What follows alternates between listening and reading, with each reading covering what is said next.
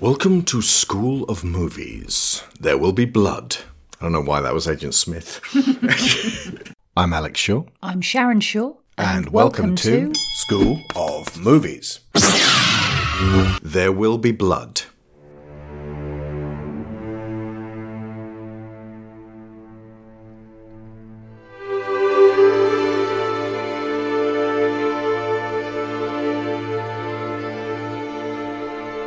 This is a commissioned show backed by Parker. It's also our first ever main event episode on a Paul Thomas Anderson film. He is one of my favourite directors. I believe I've talked about Phantom Thread and Licorice Pizza in our Patreon after school clubs, and I am looking forward to us covering more in future as main events, including Magnolia, Punch Drunk Love, and most of all, 1970s through 80s San Fernando Valley pornography dynasty, Boogie Nights.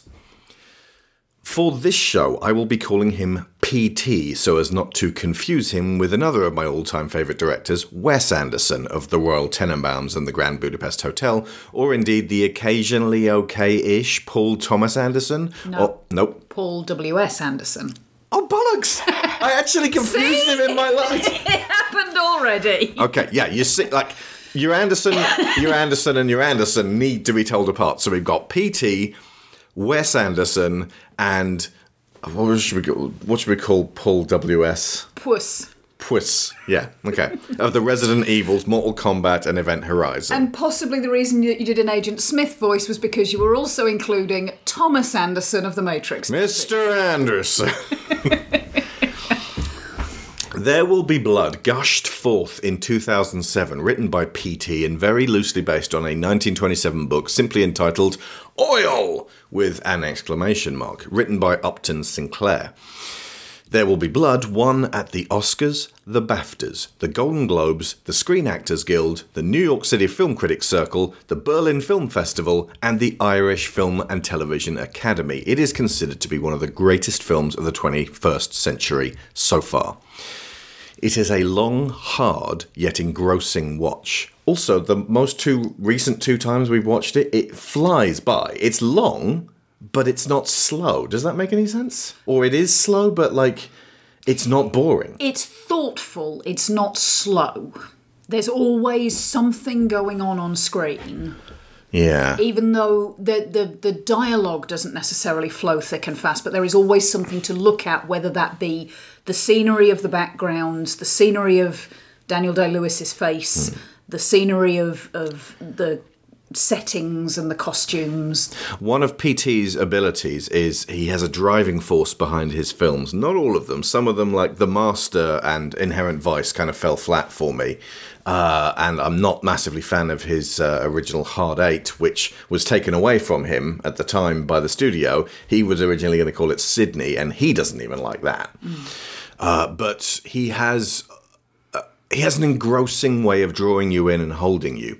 The actual, what happens in There Will Be Blood, and it's very much iterating on a theme. It's the same thing repeatedly, so why don't we get bored of it? And I'm sure there are people who watched it and were in fact bored of it, or would watch it and would be bored, but it is the saga of the American dream lived out by a single man and witnessed by those around him.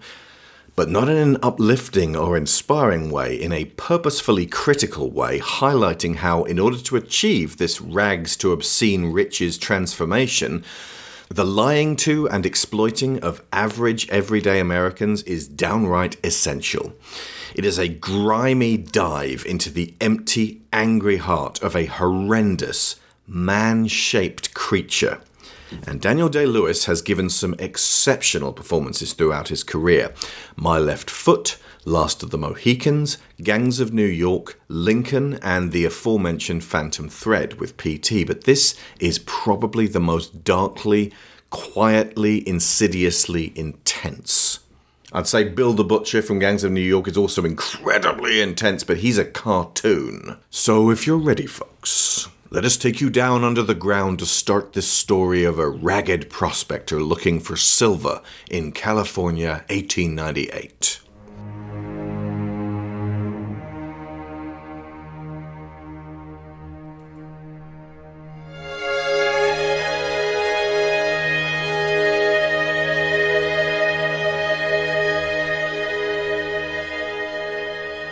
So it opens with this lengthy, wordless prospecting piece. It's just visual storytelling of this old-looking guy. He's actually at his youngest at this point in the film, but he looks like a grizzled old 1830s prospector, scratching at the rock deep underground, trying to find this and that, and then comes clattering down and falls and breaks his leg. It's this kind of crucible.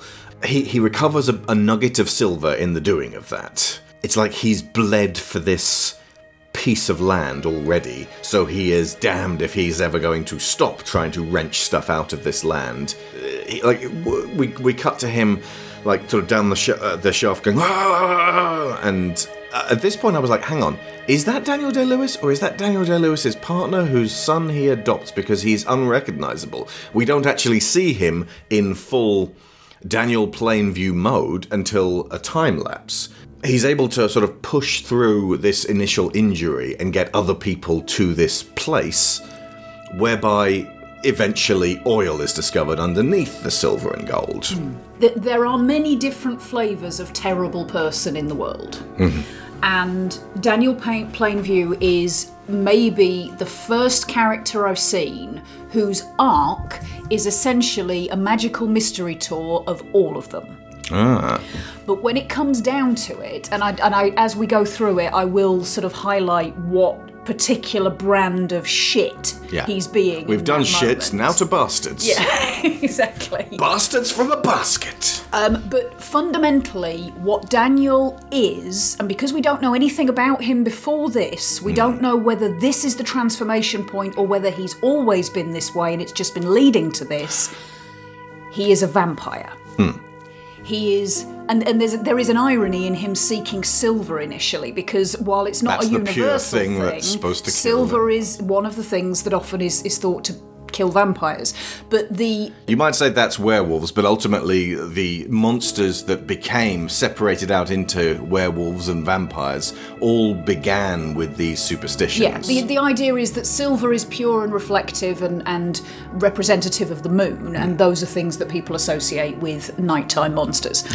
He delves too greedily and too deep, fundamentally, and something turns him into this creature that thirsts for the blood of the land.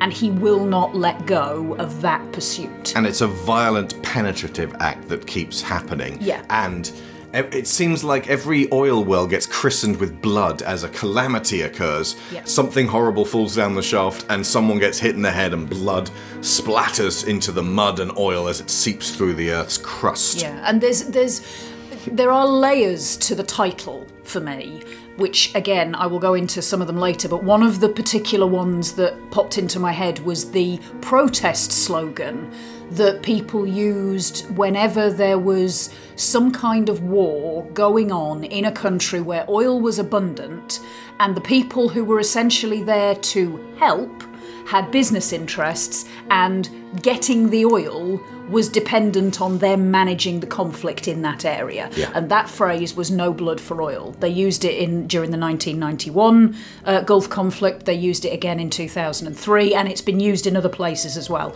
And ultimately, Daniel repeatedly trades blood for oil. Yeah. Also, absolutely worth noting, Jonny Greenwood as a major component of this film. He of Radiohead performed the score for this. It is this screeching, discordant, thumping, driving, hellish cacophony that waxes and wanes, and just it feels like cats being scraped against a chalkboard as you go.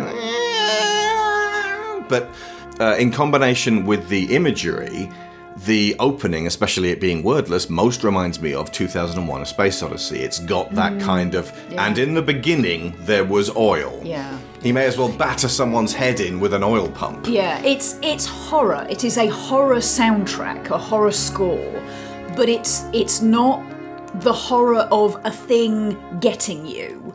It's the horror of being the thing that gets other people. The isolation, what starts as kind of a driving self-sufficiency, and I think this is the root of where this is linked to the American dream but has branched out into the American nightmare, is that it starts with a kernel of, I can't rely on anyone around me because there is no one around me. The problem is that that becomes an adaptive coping mechanism that is so rigid and unchanging that as the world moves on and people do start to be around you, you push them all away.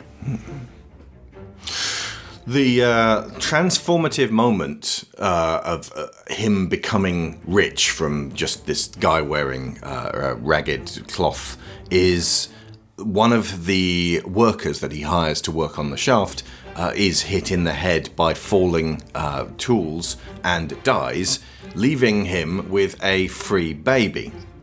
The baby is referred to as HW throughout this, and the opening sequence, and there's little repeated moments throughout the film, show Daniel being quite fond of the baby. He doesn't immediately go, "Ugh, what's this disgusting thing?" Like, you can see why, with his fairly gentle, somewhat doting behaviour of this kid, he gives him attention as well, that the kid cares about him.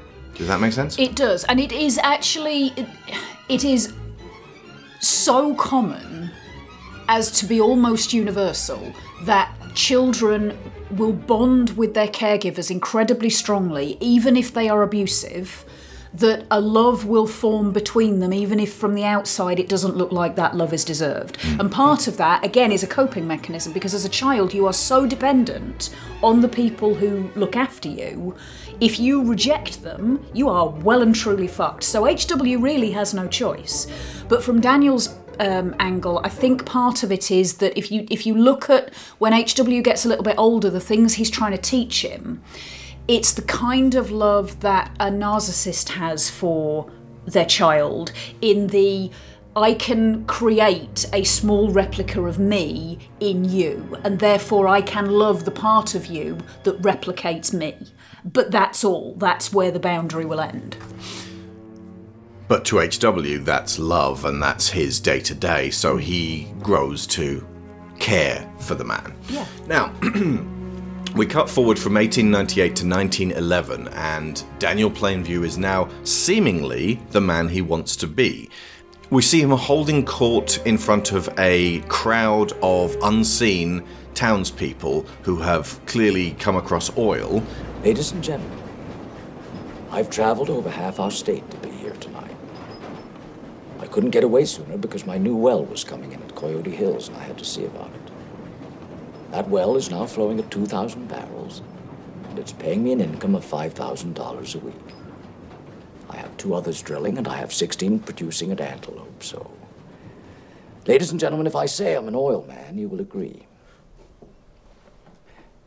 Now, you have a great chance here. But bear in mind, you can lose it all if you're not careful. Out of all men that beg for a chance to drill your lots, maybe 1 in 20 will be oil men. The rest will be speculators. That's men trying to get between you and the oil men to get some of the money that ought by rights come to you. Even if you find one that has money and means to drill, he'll maybe know nothing about drilling. He'll have to hire the job out on contract, and then you're depending on a contractor who'll rush the job through so he can get another contract just as quick as he can. This is the way that this works. Well, what is your offer? We're wasting time. Please. I do my own drilling. And the men that work for me, and they are men I know. I make it my business to be there and to see their work. I don't lose my tools in the hole and spend months fishing for them. I don't botch the cementing off and let water in the hole and ruin the whole lease. I'm a family man. I run a family business. This is my son and my partner, H.W. Plainview. We offer you the bond of family that very few oil men can understand. I'm fixed like no other company in this field, and that's because my Coyote Hills well has just come in. I have a string of tools all ready to put to work. I can load a rig onto trucks and have them here in a week. I have business connections, so I can get the lumber for the derrick. Such things go by friendship in a rush like this. And this is why I can guarantee to start drilling and to put up the cash to back my word. I assure you, ladies and gentlemen, no matter what the others promise to do, when it comes to the showdown, they won't be there.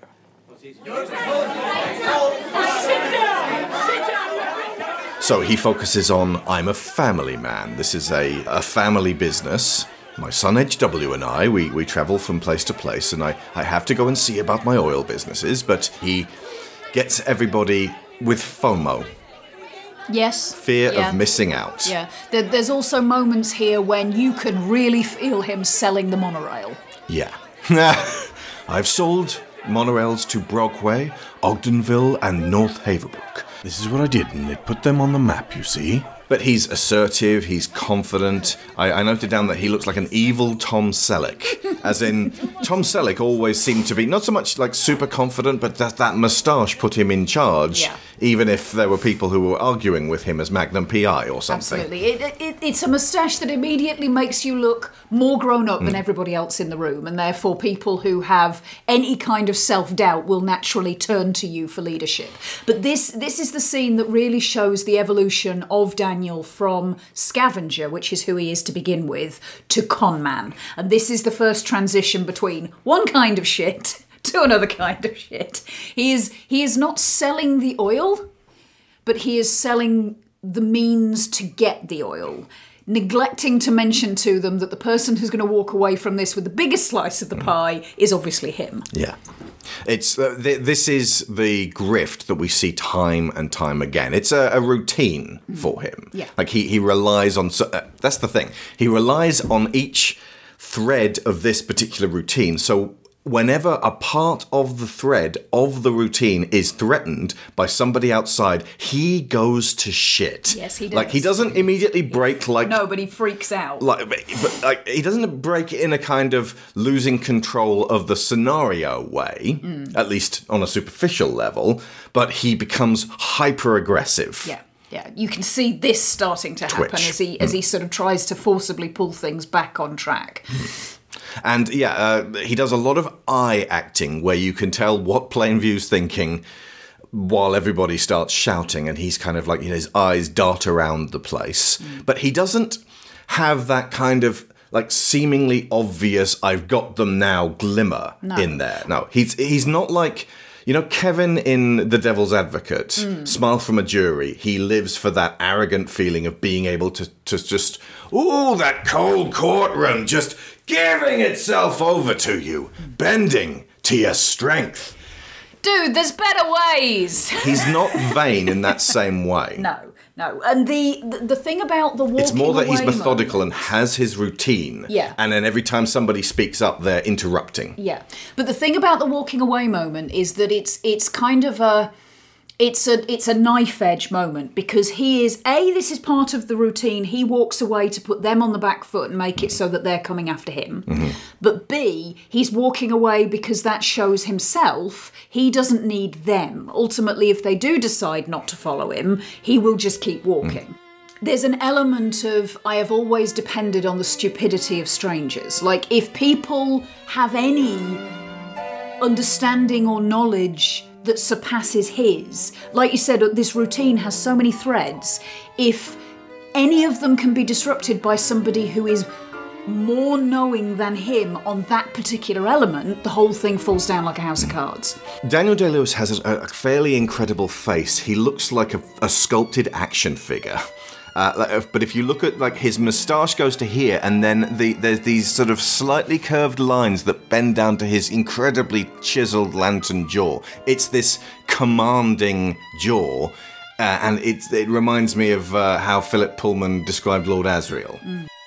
Lord Asriel was a tall man with powerful shoulders, a fierce dark face, and eyes that seemed to flash and glitter with savage laughter. It was a face to be dominated by, or to fight. Never a face to patronize or pity. All his movements were large and perfectly balanced, like those of a wild animal, and when he appeared in a room like this, he seemed a wild animal held in a cage too small for it. Which is ironic, because he is a pitiable wretch of a man, but your pity only extends so far, and he absolutely makes sure, by the end, that you aren't going to give him any. Well, that's the thing. All the things he's done that we see that cause him to be pitiable are entirely of his own making. Oh, yeah. And at that point, my sympathy kind of gets suspended a little bit. If We feel knew- sorry for Dracula, but not him. Well, indeed. If we knew more of where he came from and knew that the path to this point was done by events out of his control, then maybe. But with what we have to work with, it's like, you brought this on yourself. He gets a visit from Paul Dano, who we talked about during The Batman, and he's perfectly cast in this role, these roles. We don't see too much of him here, but he pretty much just points Daniel towards a large area of land presided over by the ranch of his father. And when Daniel goes there, he and HW go quail hunting and find, in inverted commas, find the oil miraculously. He sits down with HW and talks about what they're going to do.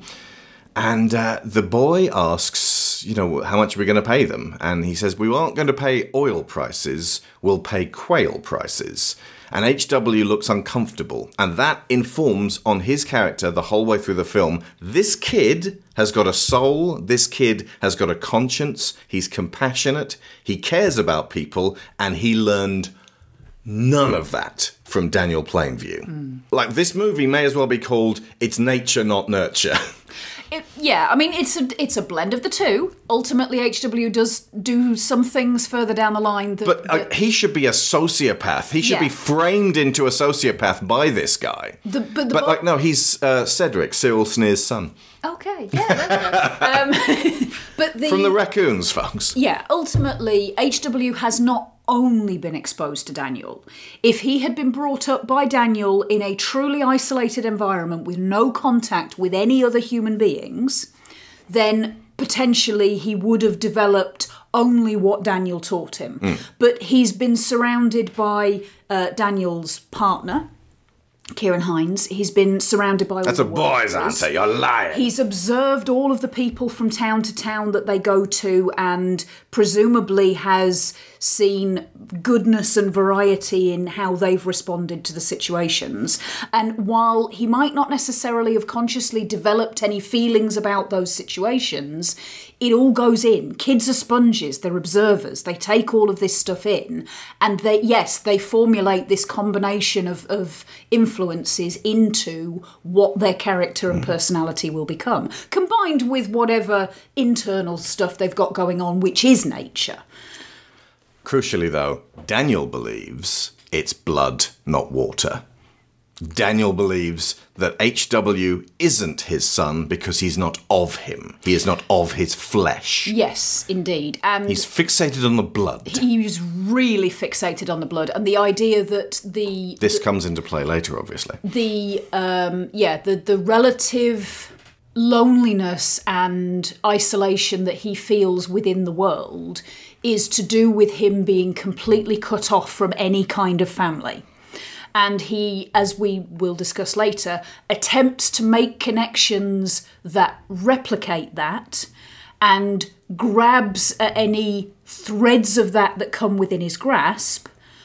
But because he prioritises that and rejects any other kind of connections, he ends up digging his own hole.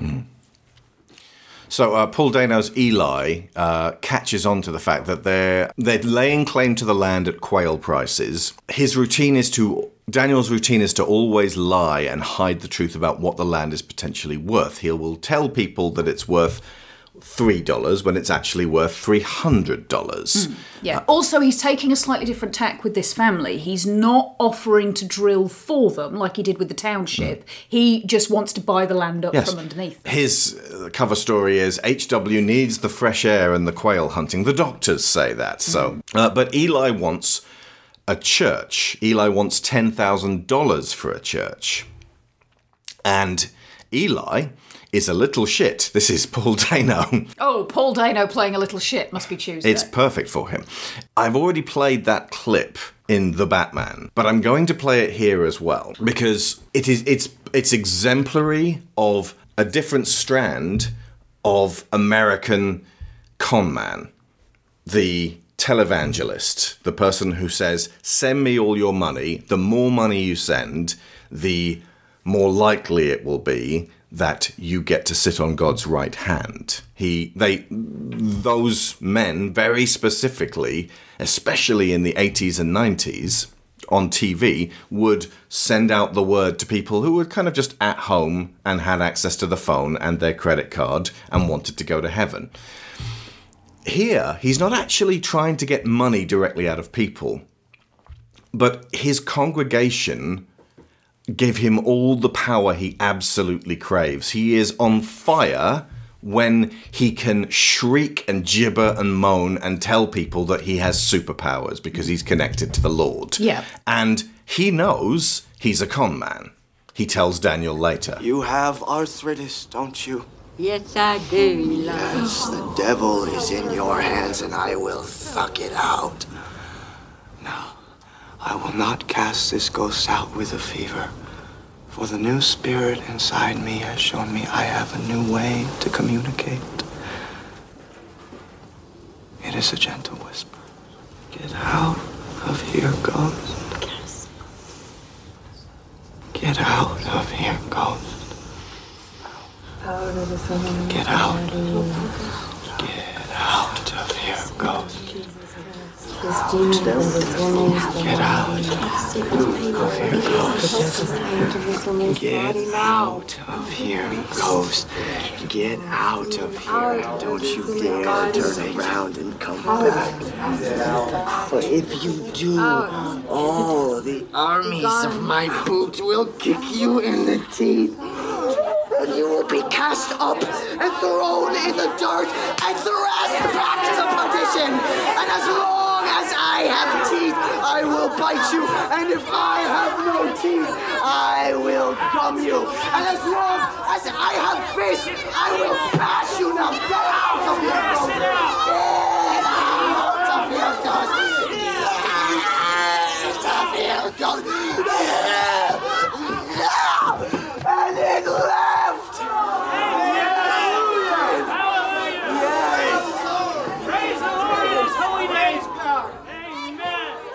It's not clear what Eli thinks of people, but he certainly wants to be worshipped.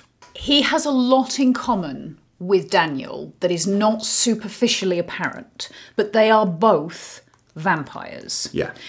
And you're right, there is a version of a televangelist who is vampiric in the same way that Daniel is, where it's all about material wealth, and the more they get into it, the more dependent on that material wealth they become. There will never be enough for them, and if there's even a hint that that stream of wealth is starting to ebb away, they become desperate. With Eli, it's more, as you say, it's more about the power and the control and that sense of being able to have these people hang off his every word. And again, believe that he can achieve miracles. That big screaming session is, I'm going to do away with this old woman's arthritis. Old women develop arthritis, it's what happens. They do. Claiming that you can do away with it by throwing an invisible ghost out of your little church is being a con man. Indeed. What you could do, though, is find some anti-inflammatory herbs. It wouldn't cure it, but it would help. Anyway, we miss a big chunk of Eli's journey because this is not his story, but it becomes apparent further down the line that this stairway to a materialistic, popularity-driven life continues and ultimately ends up culminating in the ebbing away of that and him becoming desperate. Yeah. I see Eli as a second potential son to Daniel. Oh, absolutely. One that he's in constant competition with. It's kind of a passive-aggressive competition in that Eli insists that he be allowed to perform a blessing to consecrate the new oil well ground. And he just talks and talks at Daniel until Daniel says, fine, thank you, I'm glad that we've had this meeting, now fuck off. But when the blessing comes, he sends HW up to the pump and very deliberately, shapes his words around, it's going to be about you people. And Eli's standing at the front expectantly waiting for his moment to snag the entire crowd, but he's in constant competition with Daniel, and Daniel won't give it to him. Daniel uses his exact words, making it very apparent that he is not going to call on Eli to come and deliver the blessing. The relationship between them, Eli keeps insisting, we are brothers. Daniel keeps insisting with his every word, act, and gesture, no, we're fucking not. You hear me, Eli, you boy? Yes, I think you're right in that there's more of a father-son, I can't call it a bond, a father-son... Arrangement between them. Well, Eli's horribly disappointed with his own father, whom he slaps around later. Absolutely. Who, by the way, also beats his sister, whose name is Mary, and is a sweet little girl, and put a pin in Mary, not literally, just like pop her up on the shelf and wait, because she's actually really important to the story in quite a significant capacity, but gets nothing to do for most of the film. Yeah. She's just sort of there in the background. But specifically Daniel, from the sounds of it, tells her father, stop beating this child, and thus it stops happening. A true miracle. Yes, indeed. But yeah, the Eli is another tick in the box of examples where Daniel is presented with a potential family-like relationship which he rejects because it is not a literal family relationship. The thing that he does when he doesn't want to engage with people is he pays them off. And the irony is he has promised Eli something, $5,000 for the church. Eli wanted 10, but Daniel haggled him down to 5. Did he ever give it to him? No, and that's the thing. Paul, who's the person who came to him and said the oil is there, Daniel pays him off. And he disappears, never to be seen again. This is Eli's twin brother. Quite easily. Sir not appearing in this film after this scene. He could quite easily have done the same thing with Eli, give him his $5,000, he'll shut the fuck up. But he doesn't. Well, it's mainly because Eli makes it plain.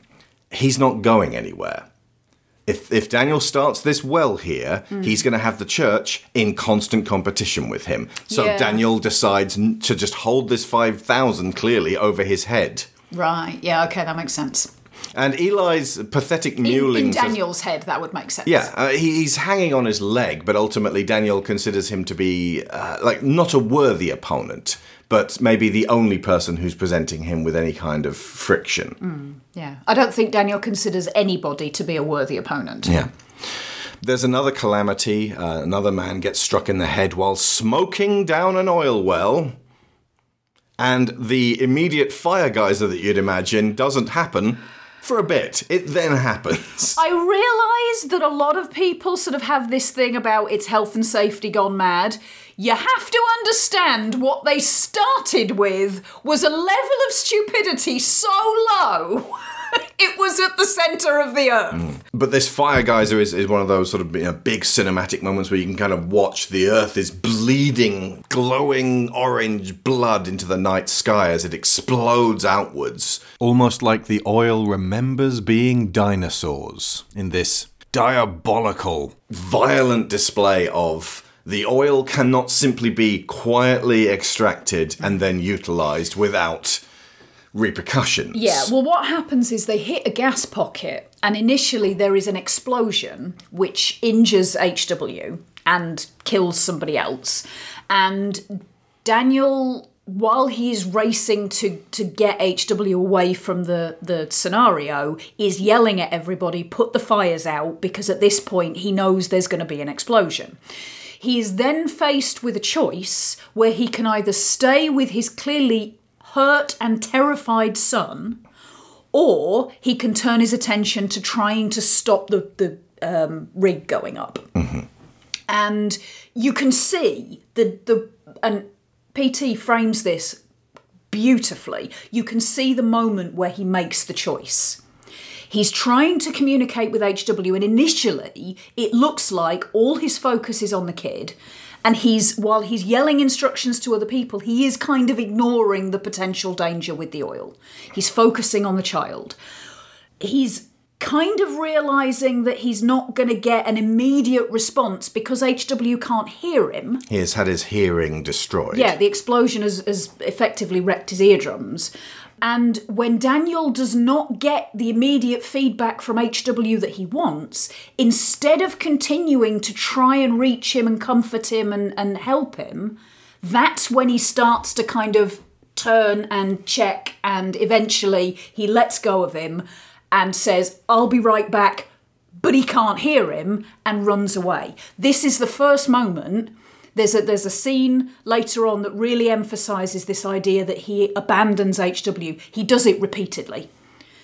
I think there's a power of three thing going on, but this is definitely the first one. He lets go of him, he is traumatised, and he lets go of him to go and deal with this oil well, which he fails to do because it goes up in flames anyway. But that doesn't matter because, in his words, he's still got the ocean of oil he wanted. Absolutely. So let it go. If you've got the ocean of oil that you were after, why is this important over your terrified child? He said at the beginning, I had to go and see about my oil well. You always do, Daniel. Yeah. Then follows the most needlessly distressing ear inspection I've ever seen. I don't even know why it was framed like this. It's just to illustrate how inhuman Daniel is. After spending a night of clasping this kid who's going, and telling him to shush, as the kid sort of experiments with noises. Yeah. That's the other thing. The boy is deaf.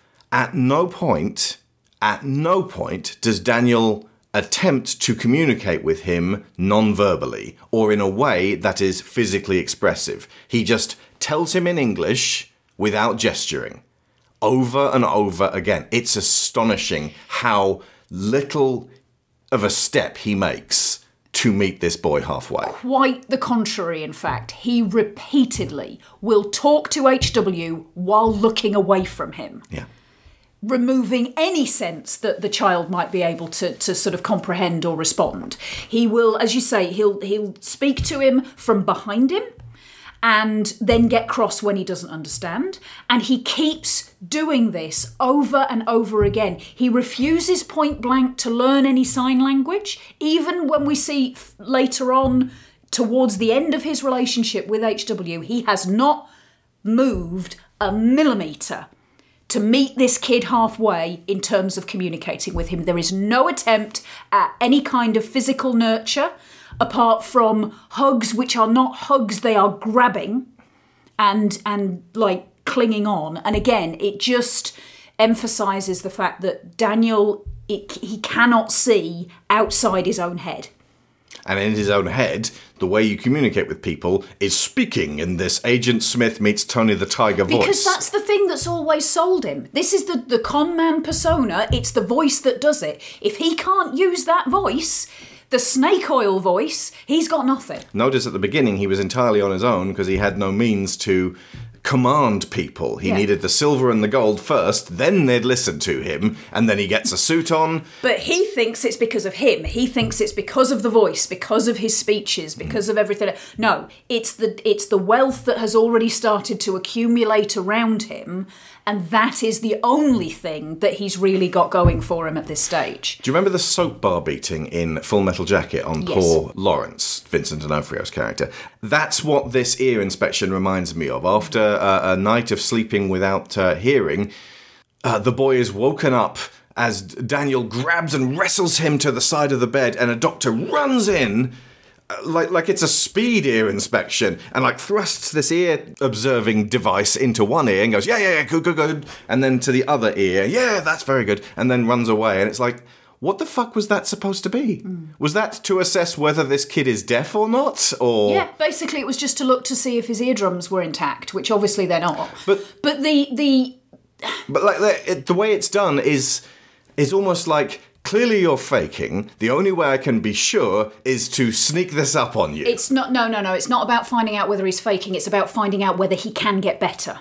Right. It's about examining to see whether this is likely to be something permanent or whether this is something that will improve. But the manner that it's done specifically is so baffling and unexplained that It's to illustrate that he doesn't have even the tiniest amount. Again, it's with the communication of just saying, sit on the bed, Like, just like, see here, he's going to look in your ears. Show him the device, Yeah. point to his ears. It's not hard, people, but ultimately... But he won't make that tiny step. Everything's got to be invasive and violent. This is not just about Daniel's personality, though. This is the medical profession at this point in history, and frankly, a good chunk of it still now.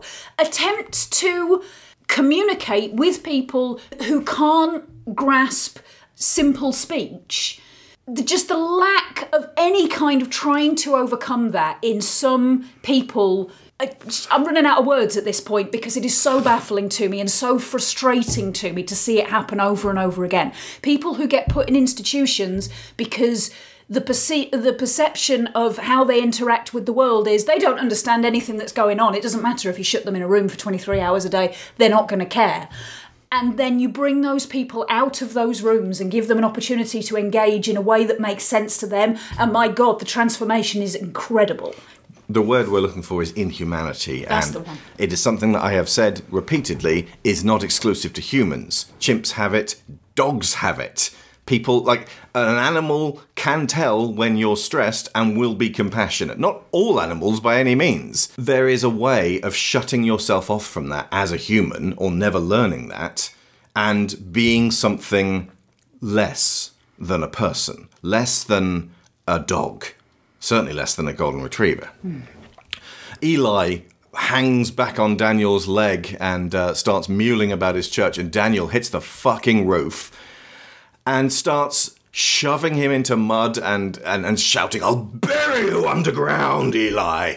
He's angry that this guy who claims to be a healer can't actually heal his broken child, who was useful to him. Which is, in honesty, is not something that Daniel really expects, but it is frustrating to him at this point that the only things that Eli is capable of doing are useless to him. Again, it's that narcissism coming back out. If you are not helpful to me, you are nothing. Aren't you a healer? And a vessel for the Holy Spirit? When are you coming over and make my son here again? Can't you do that? Oh, you owe the Church of the Third Revelation $5,000. One of the arrangements that we made.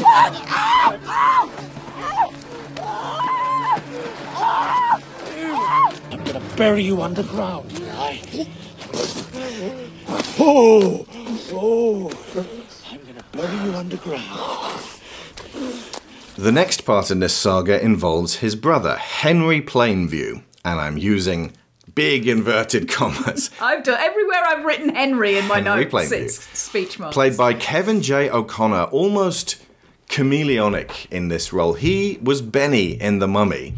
Big fan of Stephen Summers and Stephen Summers of He. They work together a lot. He's like his Clint Howard to Ron Howard, or his De Niro to Scorsese.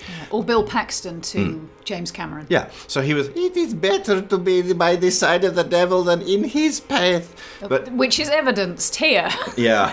Listen to Johnny Greenwood's score again here, from a nervous rumbling and noodling as Daniel befuddles the town with words. But now it's stripped back to the uncertainty of the overture, and this painful spike of strings coming up, achieved by the orchestra just holding their bows and just grinding slowly.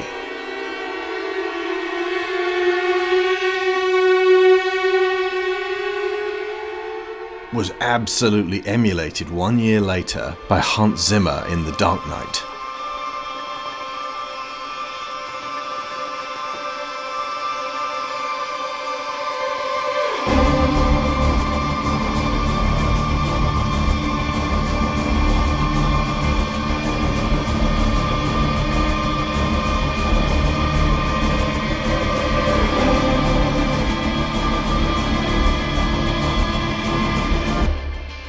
Honestly, it reminds me most of Stravinsky.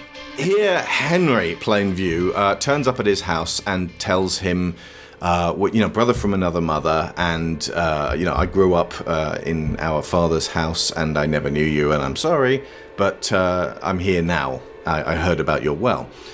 And Daniel, surprisingly, rather than going, this sounds a bit fishy, really takes to this idea. He's almost happy. I never even knew he had teeth.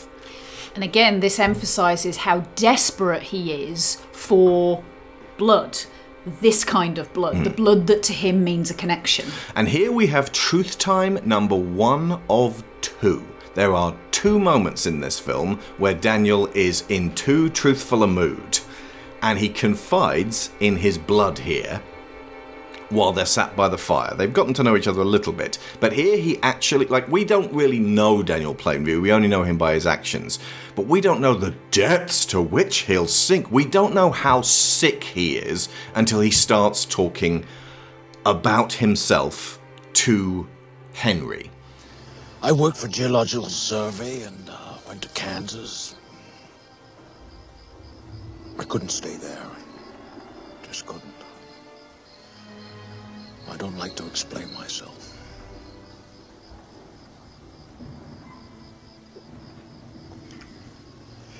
Are you an angry man, Henry? About what? Are you envious? Do you get envious? I don't think so, no.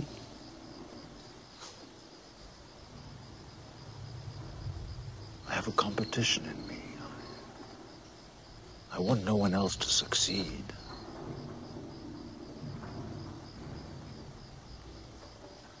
I hate most people. That part of me is gone.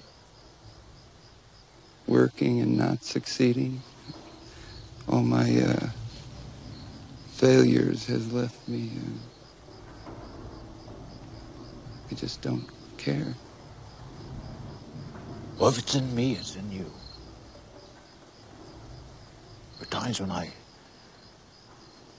look at people and I see nothing worth liking. I want to earn enough money I can get away from everyone. I see the worst in people, Henry. I don't need to look past seeing them to get all I need. I've built up my hatreds over the years, little by little. Having you here gives me a second breath. I can't keep doing this on my own. With these, people.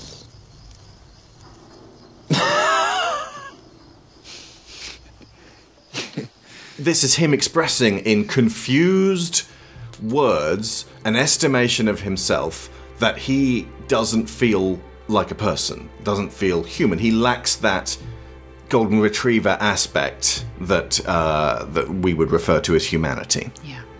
It's very easy to get bogged down with misanthropy, to look at people and hate what they do and feel apart from them. Daniel has allowed that feeling to consume him, and examining that from the outside and making absolutely no efforts to address it is where the root of all his problems lie. Especially as this conversation is effectively, let's be inhuman monsters together! Bros before humans. The other part of this is that he is I can't really call it reflective. He is being honest about how he thinks he feels at this point, but he is not really able to reflect on any of that to come to any useful conclusions. And the biggest clue of how early days he is in terms of actually examining his own character is when he says, I want to be wealthy enough that I can get away from all these people. Dude, you bought a quail farm. Or like quail land. Yeah. You know what you could have done at that point? Set up a small house. Set up a small holding. You're well away from everybody. This is what you claim you want. But this is the same speech he gives where he talks about the house that was near the house that they ostensibly both grew up in. It was a really nice place that he wanted to live in and eat in. But now if he had that place, he'd probably feel sick to think of it. This is like, if, I am a millionaire. If I had to live in a thousandaires house, I'd kill myself.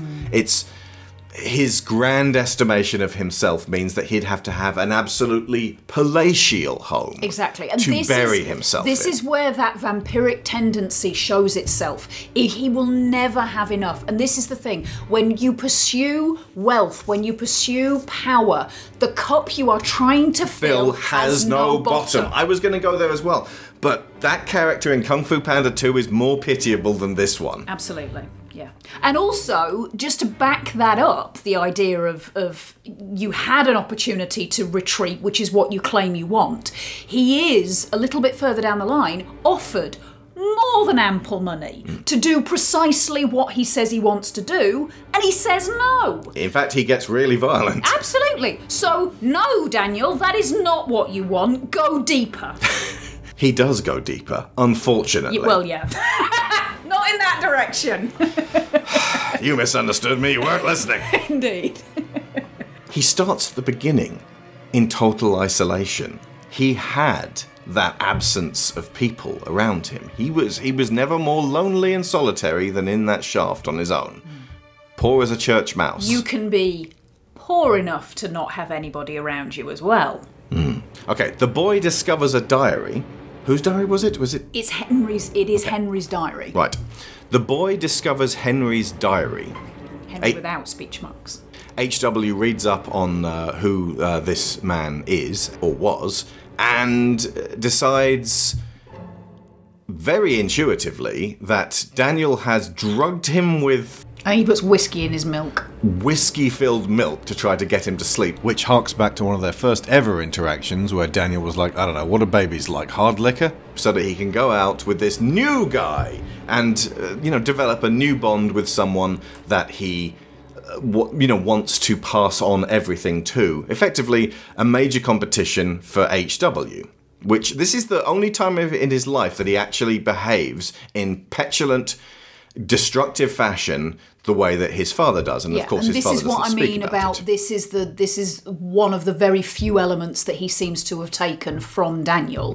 It is exacerbated by that early teenage, impulsive, hyper emotion, and of course because Daniel won't communicate with him, there is nobody to help him channel any of that. And as far as Daniel's concerned, blood is thicker than water. He's got his real brother here, and he doesn't need this bastard from a basket, so he sends him away for setting the house on fire, which technically, I mean, you set the house on fire, kid, you at least need to be talked to by someone who's prepared to talk to you. Correct. It's not the house he's trying to set on fire. It is Henry he is trying to set on fire. He sets fire to his bed. Right. But yeah, ultimately, this is the cry for help from HW. This is the I desperately need support that you are not giving me. I have a mouth but cannot scream. I have to get it somehow. And in a way, sending him away while the manner in which he does it, again, is this whole just fucking talk to your kid. Find some way to communicate the truth to him rather than just dumping him on a train and running away like a petulant child. They're set on a train to go to New York or something. Yeah, he has somehow communicated to HW that they are going on a trip. And then he's like, you wait here. And I just gesture with my hand because I'm physically expressive. You are gesturing more than he does. Yeah, he just gets up and sort of again turns away from him and kind of mumbles, "I'm going to go and talk to the guard" or something. Okay, I will express to you the message he gives his son at this point, folks. Everybody ready? Because you are now deaf HW. Did you get it? Then, as the train starts moving and HW sees his father walking along the side of the train, practically tapping his heels at that point, like, I've gotten rid of the kid. HW freaks out because he loves this guy. Well, the fact that he's been left. Has anybody ever had that feeling of being being a child and suddenly realising that you are alone on the wrong bus or something like that? He's got Kieran Hines to look after him. But he didn't know that at that point. It's not until he tries to jump off the train that Kieran Hines comes and grabs him. And again, grabbing. He's not. I mean, his holding of HW does at least seem fractionally more affectionate and sort of this is for your own protection, kid, than anything Daniel's ever done for him. But still, it's that sense of abandonment, loss, distress, and nobody to really help him funnel it. After this... Poor fucking kid. But again, this is probably the best thing Daniel could have done for him, because what he gets out of this going away is so valuable to him. Distance. Education. Someone who gives a shit about him. Context. Shortly after this, and possibly feeling a twinge of guilt in something one might call a black little wisp of pus. There's a small worm in the corner of his is chest, a soul. flicking its tail. That's it. This is what I mean about the occasional shots of him being, fond of the baby and, enjoying time with his son. I genuinely think there is, as you say, narcissistically, a way of sort of saying, you're like a little version of me. Yeah, the rejection is, you're not me anymore.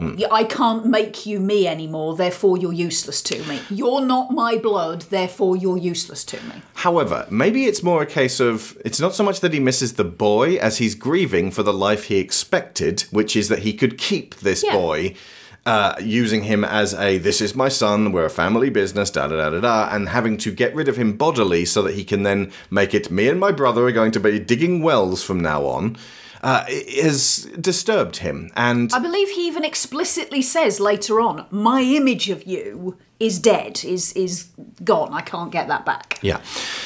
In doing another business deal, a man suggests, I did a business... A man suggests, go take care of your son. Leave the well here. Just, the boy needs you. And it's an act of compassion. It is almost certainly a kind of, you're also not a person we want to keep around here. And it's Daniel immediately interprets it as you're trying to get an your... attack. It's a pushing him away. But I think there's an element of, yes, there is compassion. Yes, there is, I'm looking for a way to get rid of you. There is also an element of, he thinks that Daniel's behaviour at this stage is because he's worried about his son and won't admit it. And therefore he is potentially dangerous to have around an oil site where you need to be focused. To which Daniel replies, I'll come to your house in the night and slit your throat. And the guy is, what the fuck? He's like, don't tell me how to raise my son. Like, yeah, no, that I could understand. Just go back a little bit. I'll come to your house in the middle of the night and slit your throat. Yeah, thought so. Crazy town. We have left proportion far behind us, my friends. Yeah, But Daniel at this point, and this is something that will grow in him, he is becoming more and more suspicious by the day. Paranoid, I believe is the word. Of the people around him, who he doesn't want around him particularly. He is losing all sense of continuity, and what little bit of safety and firm ground he had beneath him, he's just sent to New York on a train. Yeah, having to nurture something always kept one toe in humanity for him. Again, that word. Build a pipeline, make a deal with Union Oil, be my guest. But if you can't pull it off, you've got an ocean of oil under your feet with nowhere to go. Why not turn it over to us? We'll make you rich. You spend time with your boy. It's a great discovery. Now let us help you. You just tell me how to run my family. It might be more important now that you've proven the field and we're offering to buy you out. One night, I'm going to come to you inside of your house, wherever you're sleeping, and I'm going to cut your throat. What are you talking about? Have you gone crazy, Daniel? I heard what you said. What did you say? Don't tell me about my son. Why are you acting insane and threatening to cut my throat? Don't tell me about my son. I'm not telling you anything. I'm asking you to be reasonable. If I've offended you, I apologize. We'll see what I can do. Around about this point, in a business frenzy, he goes to find out, why don't I own this little patch of ground? We'll call this patch X, shall we? Because it's a little bit of ground that's in the middle of all of this oil field that's owned by a man named... Bandy. This is the Bandy Tract. The Bandy Tract. So when he initially bought the land from the Sundays, this is Eli's parents, he went out and tried to buy up all the land surrounding it for exactly the reasons that we're going to find out soon. But there's this one tract of land owned by this guy called Huge Bandy. tracts of land. And here's the thing. The reason that this is now the fly in Daniel's ointment, the sore thumb in his situation, is entirely his own fucking fault. When he was trying to buy up everybody's land, he did most of it through an intermediary. The real estate guy organised all the deals for him.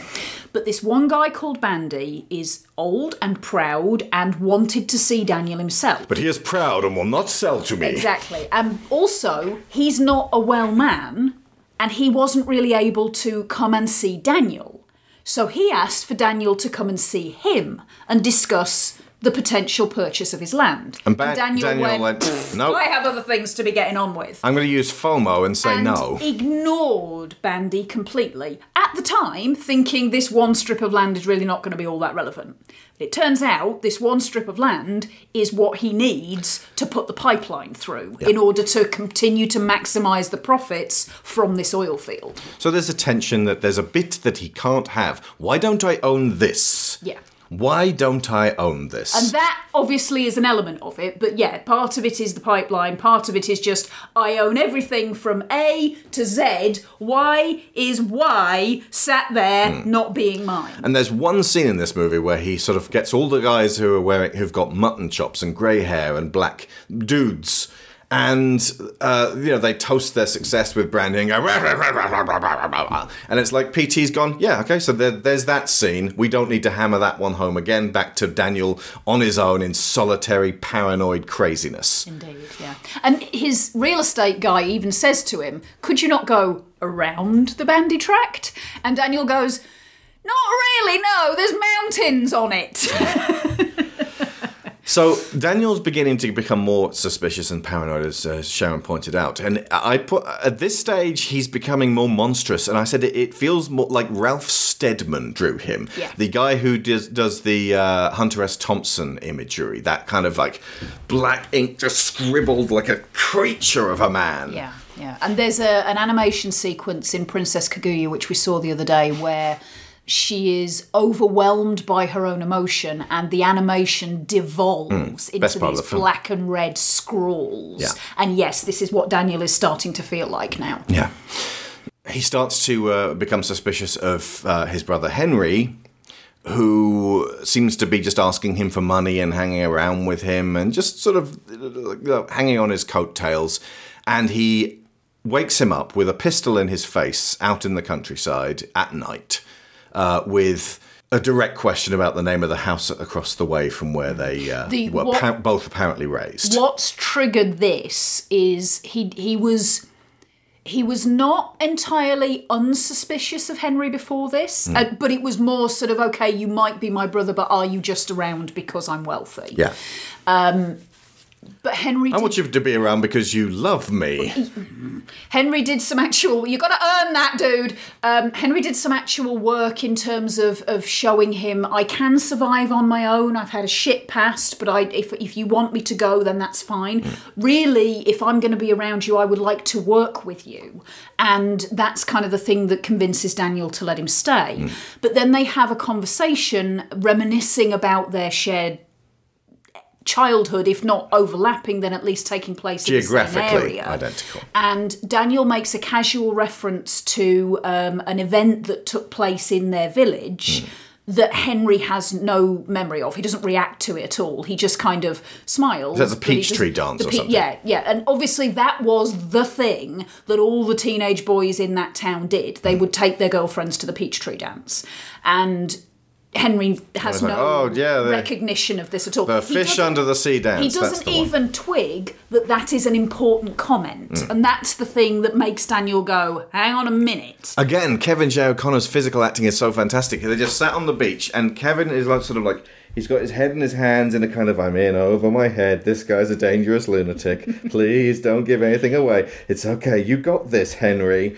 While the chisel-faced Ralph Steadman drawn Daniel's glaring at him wearing long winter underwear as bathing costumes. Yeah. Worth noting, by the way, It is a fact at this point, Henry, that you've seen how this man reacts. Frankly, you should have cashed your chips and walked away long ago. You should have gotten the fuck out of here. But either way, he asks him this direct question, and Henry falls apart and admits that he's not actually his biological brother. He knew his biological brother. He learned about Daniel for many weeks and months, working alongside a young man who actually really was his brother, and then died of tuberculosis, and then assumed the identity and came seeking an easy ride. He did not expect to be in quite so deep with somebody quite so frightening. Absolutely. And he took, so that he could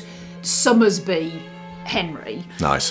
He took his diary, and therefore the diary that H.W. read that sparked him to spark Henry's bed was Is a fire legitimate. starter, a twisted fire starter, that which you can't have around oil wells. Indeed. That was Henry's actual diary. Now, I did wonder, because there are also photographs in the diary, if there's a picture of Henry that obviously does not look like this guy who's turned up, it's possible that H.W. knew at least on some level what was going on. No, but he'd have tried to warn his father. Yeah, I would think. You can't just, to his mind, he read who Henry was and saw the photo and was like, right, great, so you've just forced me to drink brandy and milk so that I'll sleep, and you're going to go out and make plans with this guy, which is accurate. Entirely accurate. So even though all Daniel has to say is get the fuck out of my life, he shoots Henry in the head with a small bore gun. There's this horrible moment of just Henry shrieking in pain just after he's been shot in the side of the head and then held down. It's this, he does that to Eli when he's like, I'm bury you under the ground. That kind of like a predator who's just holding this frightened gazelle or rabbit down. That comes out in his hugs with HW. It comes out in his fights with people. There's not really, until a certain point, there's not really a random violence in Daniel. It's not about the emotion getting away from him. What we're seeing is the emotion hitting the wall of his external control. He's acting, we see it acting out on the person he's interacting with. He's holding them very tightly and still, or he's holding them down to the floor, or he's like pinning their arms down or something like that. It's not about hurting them. It's about control and restraint, not just of them, but of himself. He can't let that force get out. I want you to tell me something. What? What's the name of the farm next to the Hill House?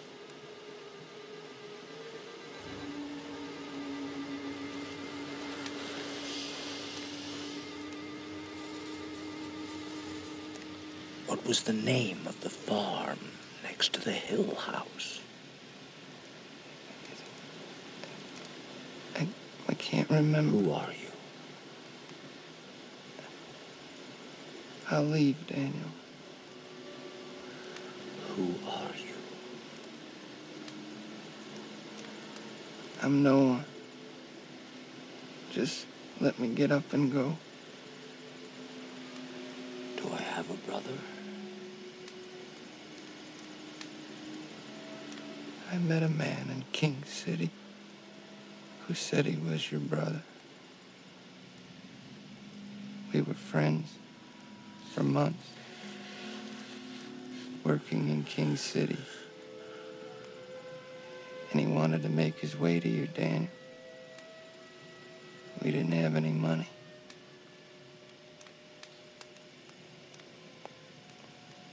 He died of tuberculosis. He wasn't harmed. He wasn't killed, nothing bad. But he told me about you. And I just took his story, used his diary. Daniel. friend. I'm not trying to hurt you. Never. Just survive.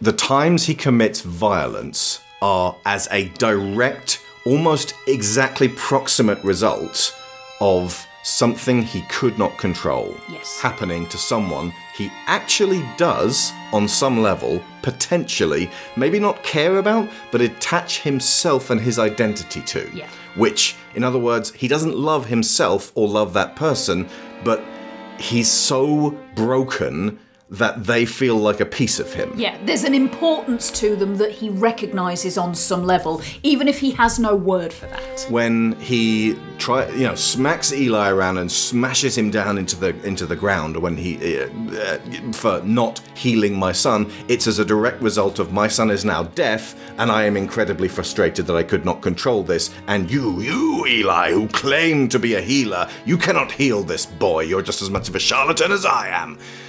When he shoots Henry, he is actually upset that the real Henry died of tuberculosis far, far away. It's already happened. There's nothing he can do about it. None of his money or power can bring this man back, can summon the thing that he thought would anchor him to the world. He said himself he can't keep going the way he is. He wants to be able to do it as a twosome. He wants to be able to share this, and as far as he's concerned, it's his blood, so they'll be like him. Potentially because he looks at other people and no one's as broken as him. He doesn't see a match anywhere. He doesn't feel human. So he is actually filled with rage and sadness. That's what I believe draws him to murder this man he doesn't need to murder. He then buries him and walks away from it, and no one ever asks whatever happened to Henry. He's this sad, pathetic nobody. We don't even know his name. Yeah. There's something I noticed a little bit later on as well. When he buries Henry, he uses the same method that the team later uses to lay the pipeline. Yeah, he opens a small trench in the ground. But specifically, he digs the trench under Henry. And when they put the pipe down first, and then they dig the trench under the pipe. Ah, well noticed. And it emphasises that idea that everything is about practicalities to him. There's routines and ways of doing certain things that he doesn't attach external emotional facets to them. A dead person is the same to him as an oil pipe. Yeah.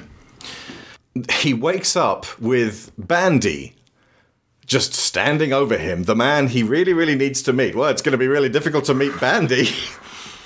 What? I'm going to bury the body of my dead brother on the only bit of land in the immediate vicinity that I do not own. This here's Bandyland.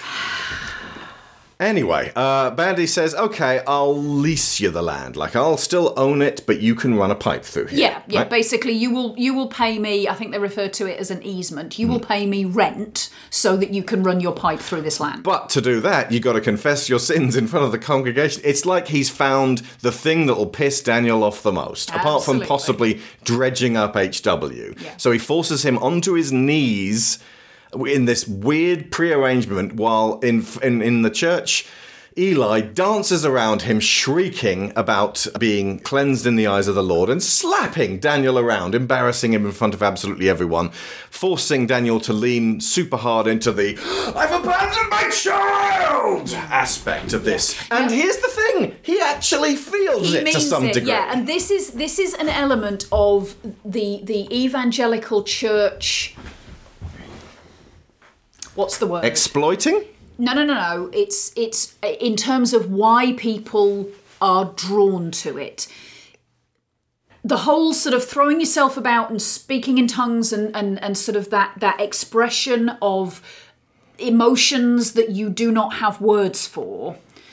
When you are provided with no opportunities to do that in your life at all, any hint of being able to release that control, however manipulated and however unhelpful long-term it ultimately feels, you will cling to that. The ability to fall down on your knees and scream and cry when you are not allowed to do that at home, the opportunity to exhibit something of emotional truth when there is no one else in your life to hear that, you will cling to that. I believe you're explaining why hysteria was something that happened to Victorian women. Abso-fucking-lutely. Abso-fucking-lutely. Well, the men were like, we don't understand this, slap her quickly and throw her on a chaise longue. Yeah, and that goes way back as well. The whole, the idea of the Maenads, and that when women are allowed to even fractionally release their emotional internal pressure, that they will go completely insane and race through the forest tearing people apart. Suggestion, how about you don't repress it in the first place, and then maybe that wouldn't happen? Society, you and I need to have a talk. Yes, we do. Okay. What do you want me to say? Daniel, you've come here and you've brought good and wealth, but you have also brought your bad habits as a backslider. You've lusted after women and you have abandoned your child. Your child that you raised, you have abandoned all because he was sick and you have sinned. So say it now. I am a sinner. I am a sinner. Say it louder. I am a sinner. I am a sinner. Louder, Daniel. I am a sinner. I am a sinner. I am sorry, Lord. I am sorry, Lord. I want the blood. I want the blood. You have abandoned your child. I've abandoned my child. I will never backslide. I will never backslide. I was lost, but now I am found. I was lost, but now I'm found. I have abandoned my child. Say it. I've abandoned my child. Say it louder. Say it louder. I've abandoned my child. I've abandoned my child. I've abandoned my boy. Beg for the blood. Give me the blood, Eli. Let me get out of here. Give me the blood, Lord, and let me get away. Do you accept Jesus Christ as your Lord and Savior? Yes, I do. Get out of here, devil! Out, devil! Out, sin! Do you accept the Church of the Third Revelation as your spiritual guide?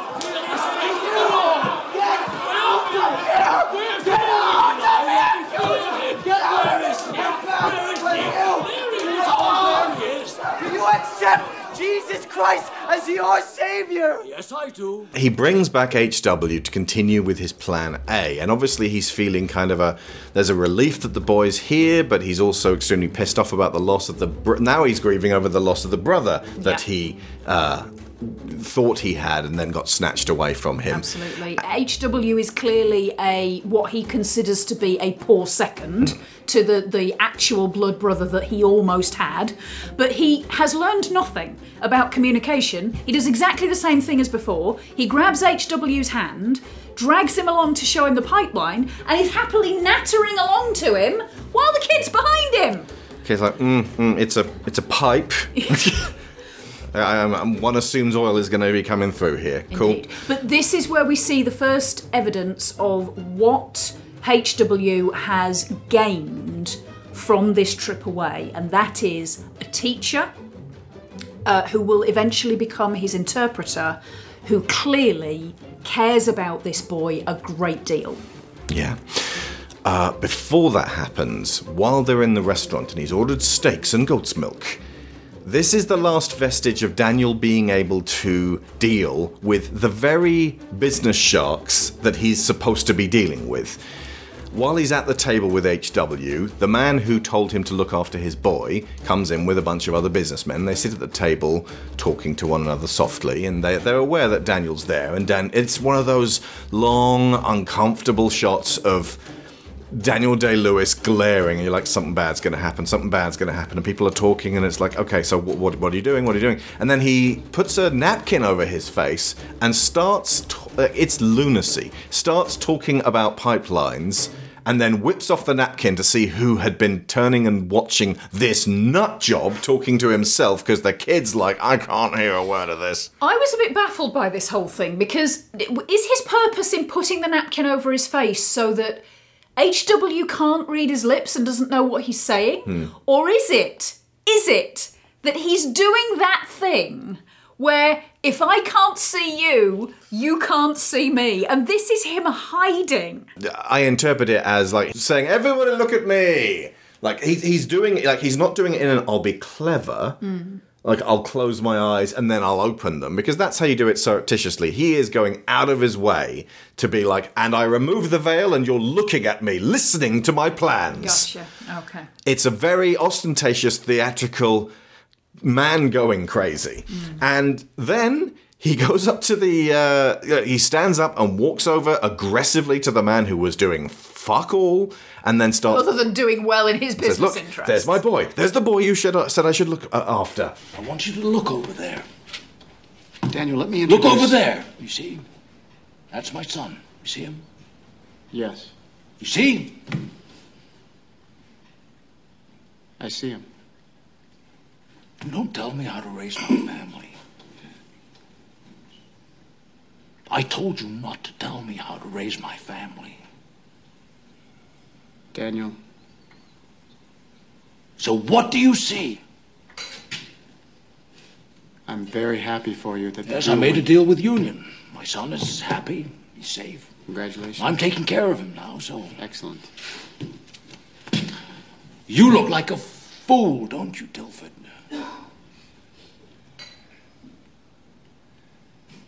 Yes. Yes. Yes, you do. Excuse me, gentlemen. Oh, excuse me, gentlemen. Excuse him, gentlemen. I told you what I was going to do.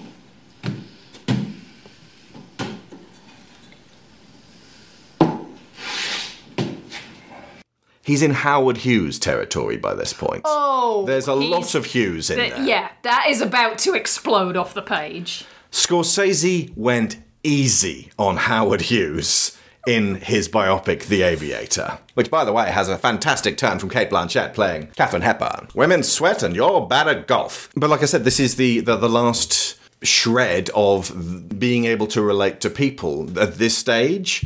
12, 13 years pass, and HW builds himself. We see him with this teacher learning to speak, and we get Mary back. Remember the little girl I mentioned before that HW had already struck a chord with, and they'd been friends for quite a while. And Mary gladly learns sign language as well to communicate with him. And then we almost immediately cut to a now adult Mary in a bridal gown delivering her vows in sign in this beautiful, lovely ceremony where he's also the boy has grown into someone loving and caring and surrounded himself with people who feel that way. He lives a quiet existence. Meanwhile, Daniel Plainview sits in his mansion shooting garbage.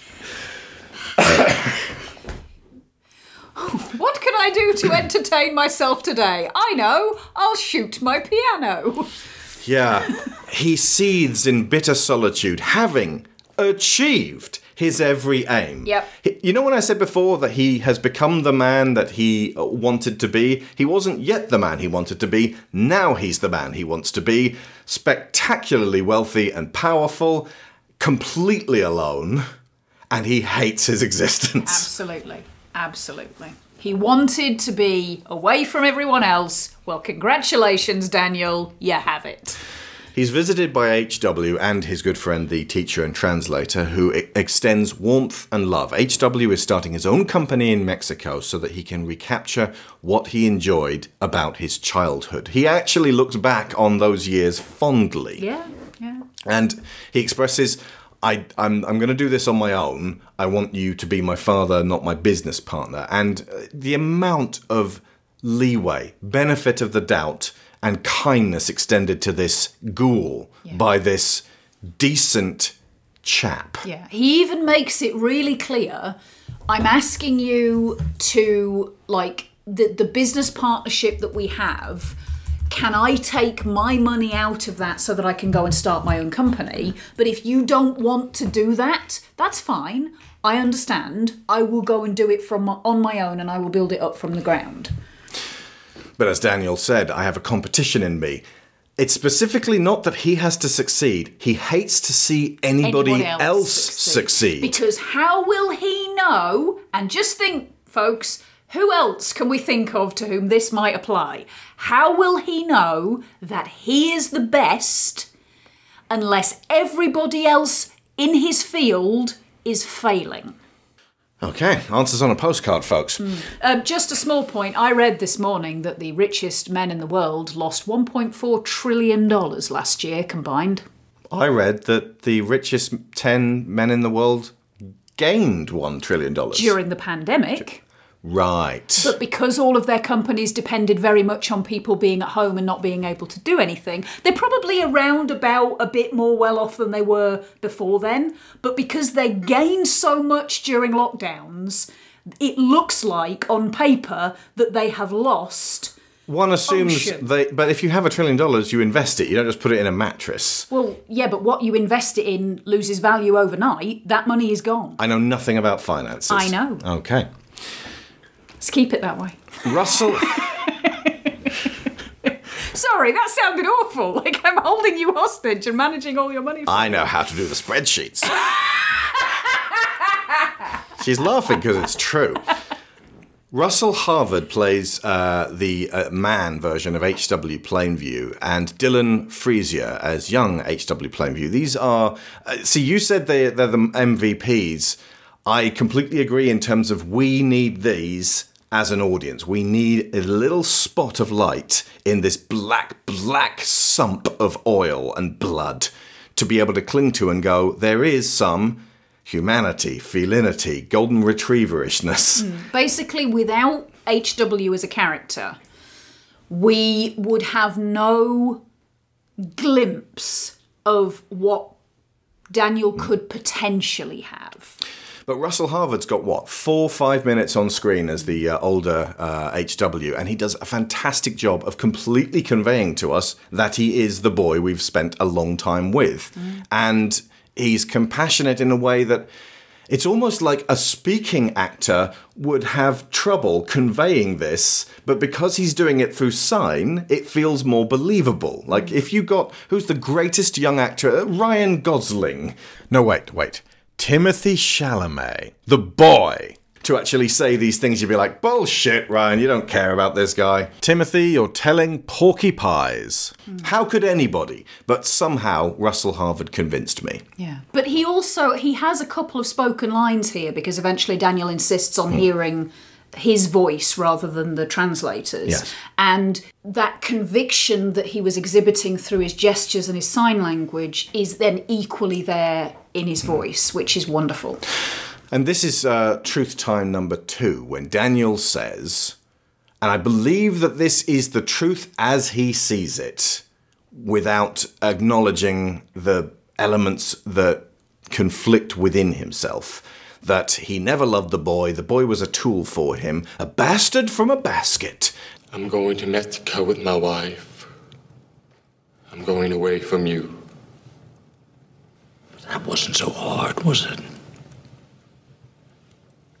Killing us with what you're doing.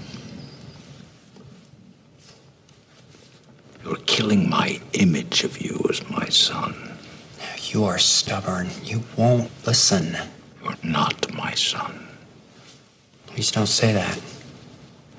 I know you don't mean it. Well, it's the truth. You're not my son. You never have been. You're no orphan. Did you ever hear that word? Tell him what I said. You operated here today like one. Should have seen this coming. I should have known that under this all these past years you've been building your hate for me piece by piece. I don't even know who you are because you have none of me in you. You're someone else's.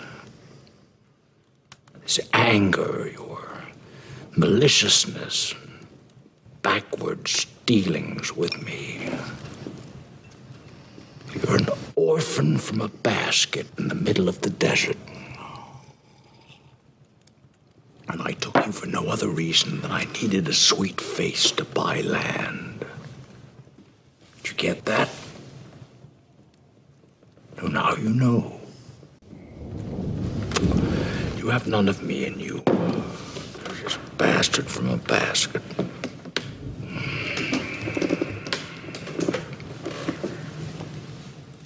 Thank God I have none of you in me.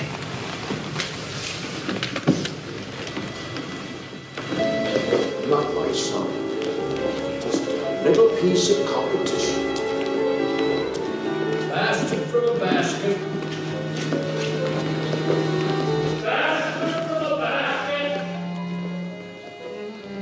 He was selling the child as he was buying the land. Yeah, he was using him as a way to convince... And we know that he was a liar when he said, I'm a family man, and this is the thing that's important to me. No, it's not, Daniel. We know it's not. But we can see by your actions. You're right. This is the truth as he needs it to be right now.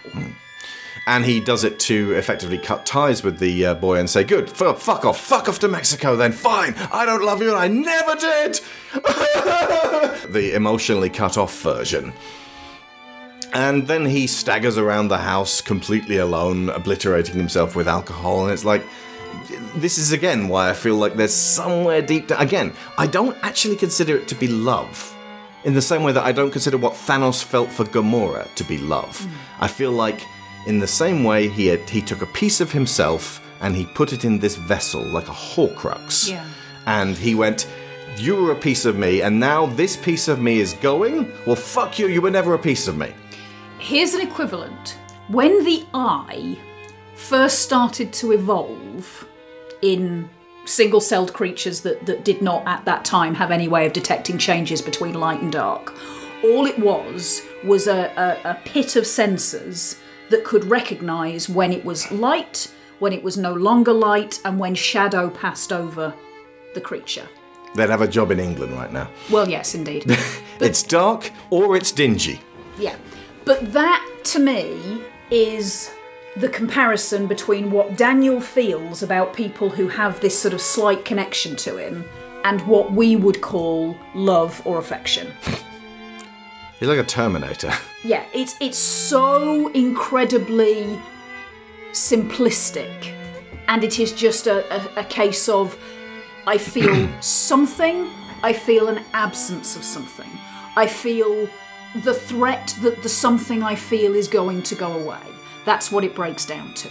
Like you said, it's not what we would necessarily recognise as what the word love goes with, but it's the beginning sensory pit of that emotion.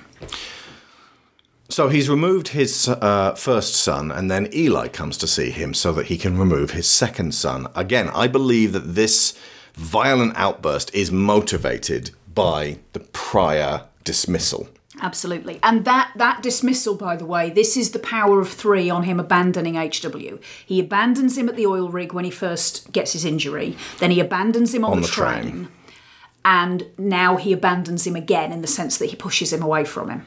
And when Eli comes to see Daniel, I would put it at approximately 1929, coinciding with the stock market crash. There's a sick desperation in Eli's face. Things have changed for him. And now really, really, really needs that $5,000 for the church. Yeah. And this is what I mean about Eli's desire for the recognition and the popularity and the adoration of people that he got from running his congregation. He's gone off to Hollywood and made friends with people in society, and he even refers to, and this is quite subtle, and I may be reading it wrong, but he suggests that Bandy's grandson has gone off to be an actor.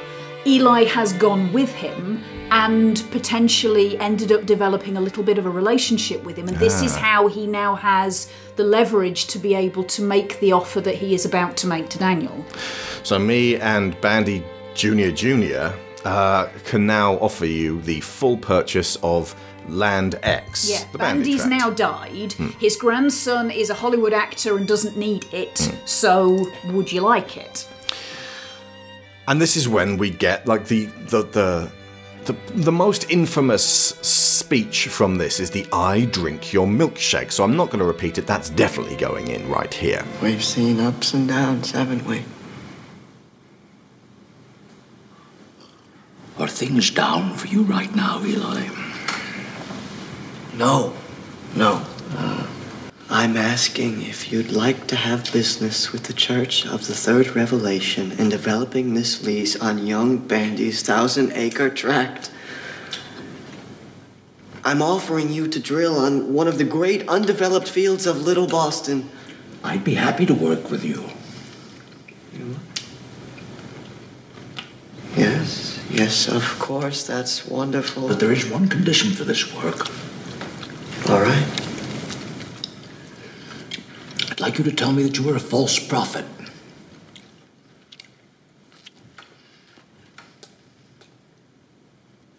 I'd like you to tell me that you are and have been a false prophet, and that God is a superstition.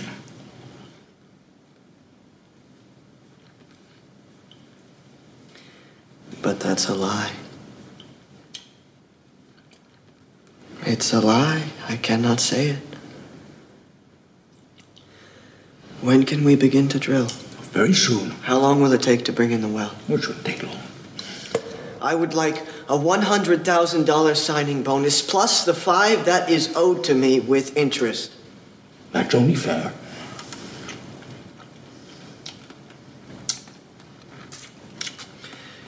I am a false prophet, and God is a superstition. If that's what you believe, then I will say it.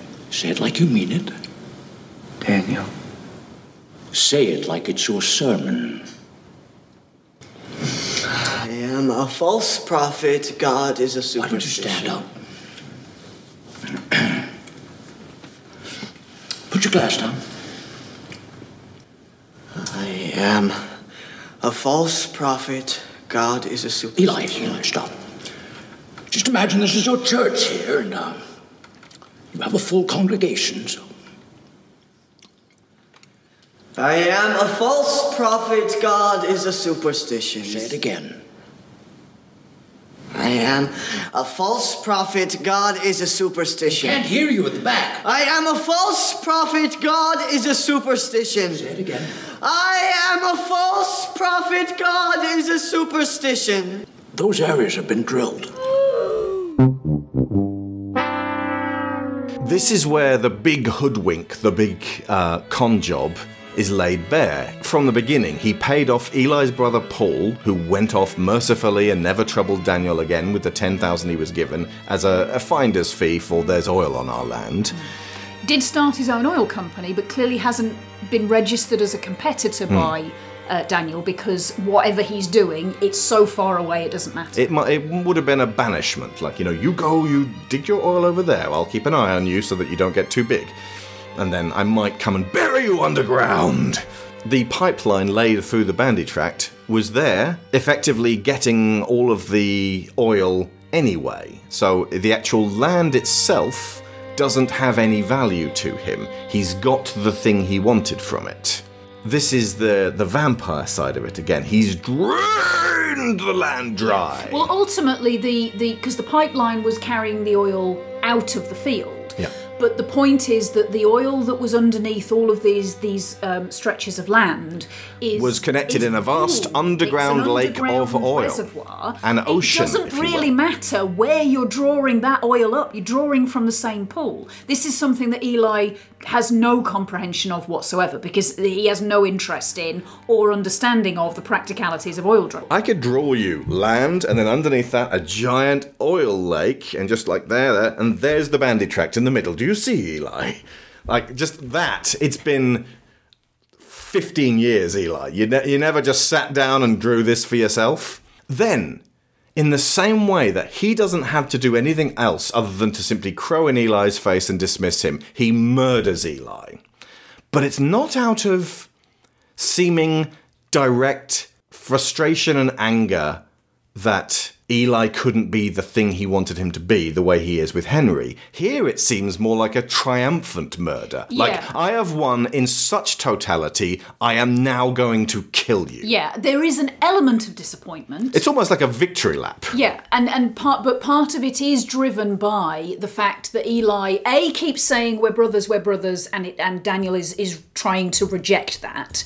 B, that Eli has turned into such a pleading mess of patheticness that Daniel is trying to disassociate himself from any weakness that is exhibited there.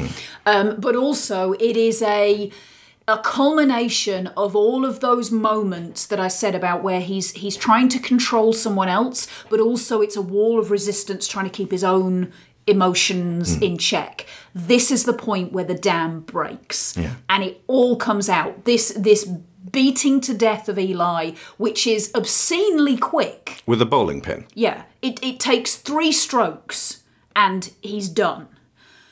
But it is every moment of anger, resentment, frustration that Daniel has felt since he fell down that pit and broke his leg in the first scene. Yeah. And also, one more thing about Eli being ignorant of the way that the oil reservoir works. He knows how that shit works. He says to Daniel when they first turn up on the land about the salt water. Whenever you drill a well, you get salt water. So he knows perfectly well, on some level, that when you go down underground, it's all connected. But he can't make that connection and draw that conclusion for himself. He has to have it outlined for him.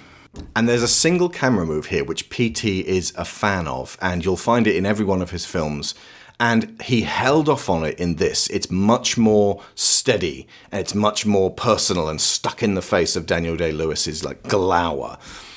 It's difficult to describe, but it is effectively, if you can imagine looking down a bowling alley and then the camera moves forward as the characters move forward with the camera. Daniel grabs Eli and throws him down the bowling alley, and the camera jumps up behind to give us that dynamic motion. It's like a ratchet forward or something. The next time you see a PT film, just look out for that. It feels like his signature in the same way, because I don't think I've seen anyone else do it in exactly the same way. And if they do, they're doing P.T. Anderson, who must be doing some previous director that I'm not aware of. In the same way that Mike Flanagan did not invent what I refer to as the Flanagan, which is where the camera starts on its side and then moves upwards or vice versa and just has that 90 degree to potentially 180 degree radial geometric travel. They didn't invent it, but I love the idea that filmmakers can kind of have one little signature, one little flourish that you're like, it's almost like signing your name at the bottom. This particular move, though, that ratcheting camera, thinking of the other times he's used that, and there's one in particular that springs to mind in Boogie Nights, it signifies a breaking through of a wall. Like the world is shifting and nothing is ever going to be the same again. You're being drawn into the screen. The way that music picks you up and emotionally sweeps you through a scene, it's doing that visually. There are no derricks there. This is the bandy track. Do you understand? Do you understand, Eli? That's more to the point. Do you understand? I drink your water. I drink it up. Every day, I drink the blood of lamb from Bandy's tract. I'm in desperate times. I know. I need a friend. Yes, of course you do. I've sinned. I need help. I'm a sinner. I've let the devil grab hold of me in ways I never imagined. I'm so full of sin. The Lord sometimes challenges us, doesn't he, Eli? Oh, yes, he does. Yes, he does. Daniel, yes, he does. He's completely failed to alert me to the recent panic in our economy. And this, I must have this. I must have this. My investments have. Daniel, I won't bore you, but if I could grab the Lord's hand for help, I would. But he does these things all the time, these mysteries that he presents, and while we wait, While we wait for his word. But you're not the chosen brother, Eli. It was Paul who was chosen. Who was nursing you, poor Eli? One of Bandit's sows? That land has been had. Nothing you can do about it. It's gone. It's had. If you would just take this lease, Daniel. Drainage! Drainage, Eli, you boy. Drain dry. I'm so sorry. If you have a milkshake, and I have a milkshake, and I have a straw, there it is. That's a straw, you see. Watching. And my straw reaches across the room. I drink your milkshake. I drink it up! Don't bully me, Daniel! Did you think your song and dance and your superstition would help you, Eli? I am the third revelation. I am who the Lord has chosen.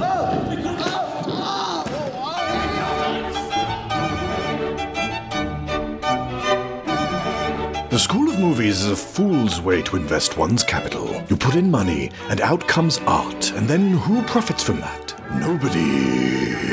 Now, my new crypto mine has been opened up in Silicon Valley, and those who go in on the ground floor are liable to find themselves very much more well off. So this is a timed offer extended to those potential investors, because the non-fungible oil won't be there for the taking forever. Aaron Lecluse, Abel Savard, Alejandro Vargas, Alex Brewington, Angus Lee, Benjamin Hoffer, Brian Novak, Cassandra Newman, Chris Finnick, Christopher Wolfe, Kieran Datchler, Connor Kennedy, Dan Mayer, Daniel Salguero, Dan Hepner, Dave Hickman, David Shealy, Finbar Nicole, Frankie Punzi, Greg Downing, Jameis Enright, Jesse Ferguson, Joe Crow, Joel Robinson, Johan Clausen, Joe Gluck, Josh Waster, Kat Essman, Kevin Vahey, Lorraine Shisham, Marty Polmeyer, Matthew A. Siebert, Michael Haskell, Robbie Crow, Sarah Montgomery, Timu Hellishayo, Tim Rosensky, Timothy Green, Toby Skills Jungius, Tom Painter, Trey Contreras, and Valencia Burns.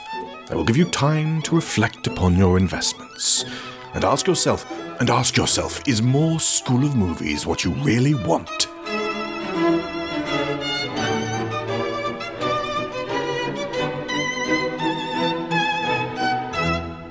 Now, what I'm going to do is actually read you the brief synopsis of Oil. Remember that I mentioned by Upton Sinclair? Just so that we can examine the differences. Now that we've got to the end of There Will Be Blood, because his butler comes down and finds him hunched over the corpse of, kneeling on the ground over the corpse of Eli. And he says, this is why I feel like this is a joyful triumph moment of just this cathartic violence for him. He says simply an announcement, I'm finished. As you said, like all of that frustration got poured out in one go. But it is also, I'm finished. I am wrecked. This is the stage at which my life is going to fall apart from underneath me. There's nothing more here. I have risen to the highest possible peak, and I have killed again. Yes. Finally defeating my lifelong enemy.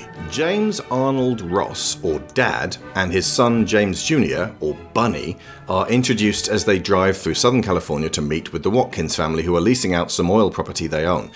They find out that the family is deadlocked about how the properties and proceeds should be divided. While Dad and Bunny go quail hunting on the Watkins goat ranch, they find oil.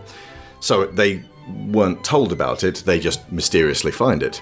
At Bunny's urging, Dad tries to prevent the elder Watkins from beating his daughter Ruth, so that was retained.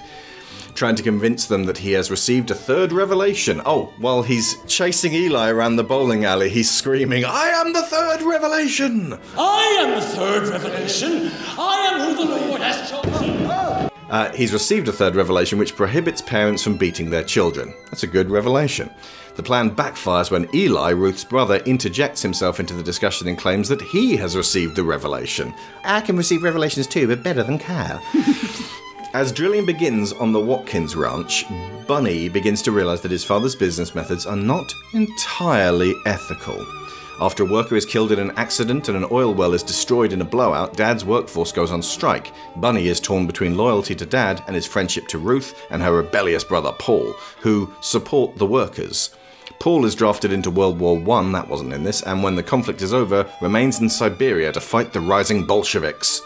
Back home, Bunny enrolls in college and he becomes increasingly involved with socialism through a classmate, Rachel Menzies. Paul returns home and tells of his travels, explaining that he has become a communist. Bunny accompanies Dad to the seaside mansion of his business associate Vernon Roscoe. Dad and Roscoe flee the country to avoid being subpoenaed by Congress in the Teapot Dome scandal. Before Dad goes away, Bunny proposes parting ways with his father and earning his own way in the world. Dad is confused and hurt, but not unsupportive. Overseas, Dad meets and marries Mrs. Olivier, a widow and spiritualist, but soon passes away from pneumonia. Bunny decides to dedicate his life and inheritance to social justice, while Roscoe moves to get control of the bulk of Dad's estate. Bunny and his sister Bertie are swindled out of most of their inheritance by Roscoe and Mrs. Olivier. Bunny marries Rachel and they dedicate themselves to establishing a socialist institution of learning. Eli, by now a successful evangelist, falsely claims that Paul underwent a deathbed conversion to Christianity. The end. That's a rather different story. It is, yeah. But I think some of the themes are evident. Yeah, but what does this remind you of? Remember, it was written in 1927. This film was written 80 years after the book. Socialism did not win the war for America's soul. At least it hasn't yet, fingers crossed for an 11th hour Hail Mary. Ergo, P.T.'s take is far darker and more ruinous. In much the same way that It's a Wonderful Life could not be made the same way now, we have the cold iron benefit of hindsight at the black heart of capitalism.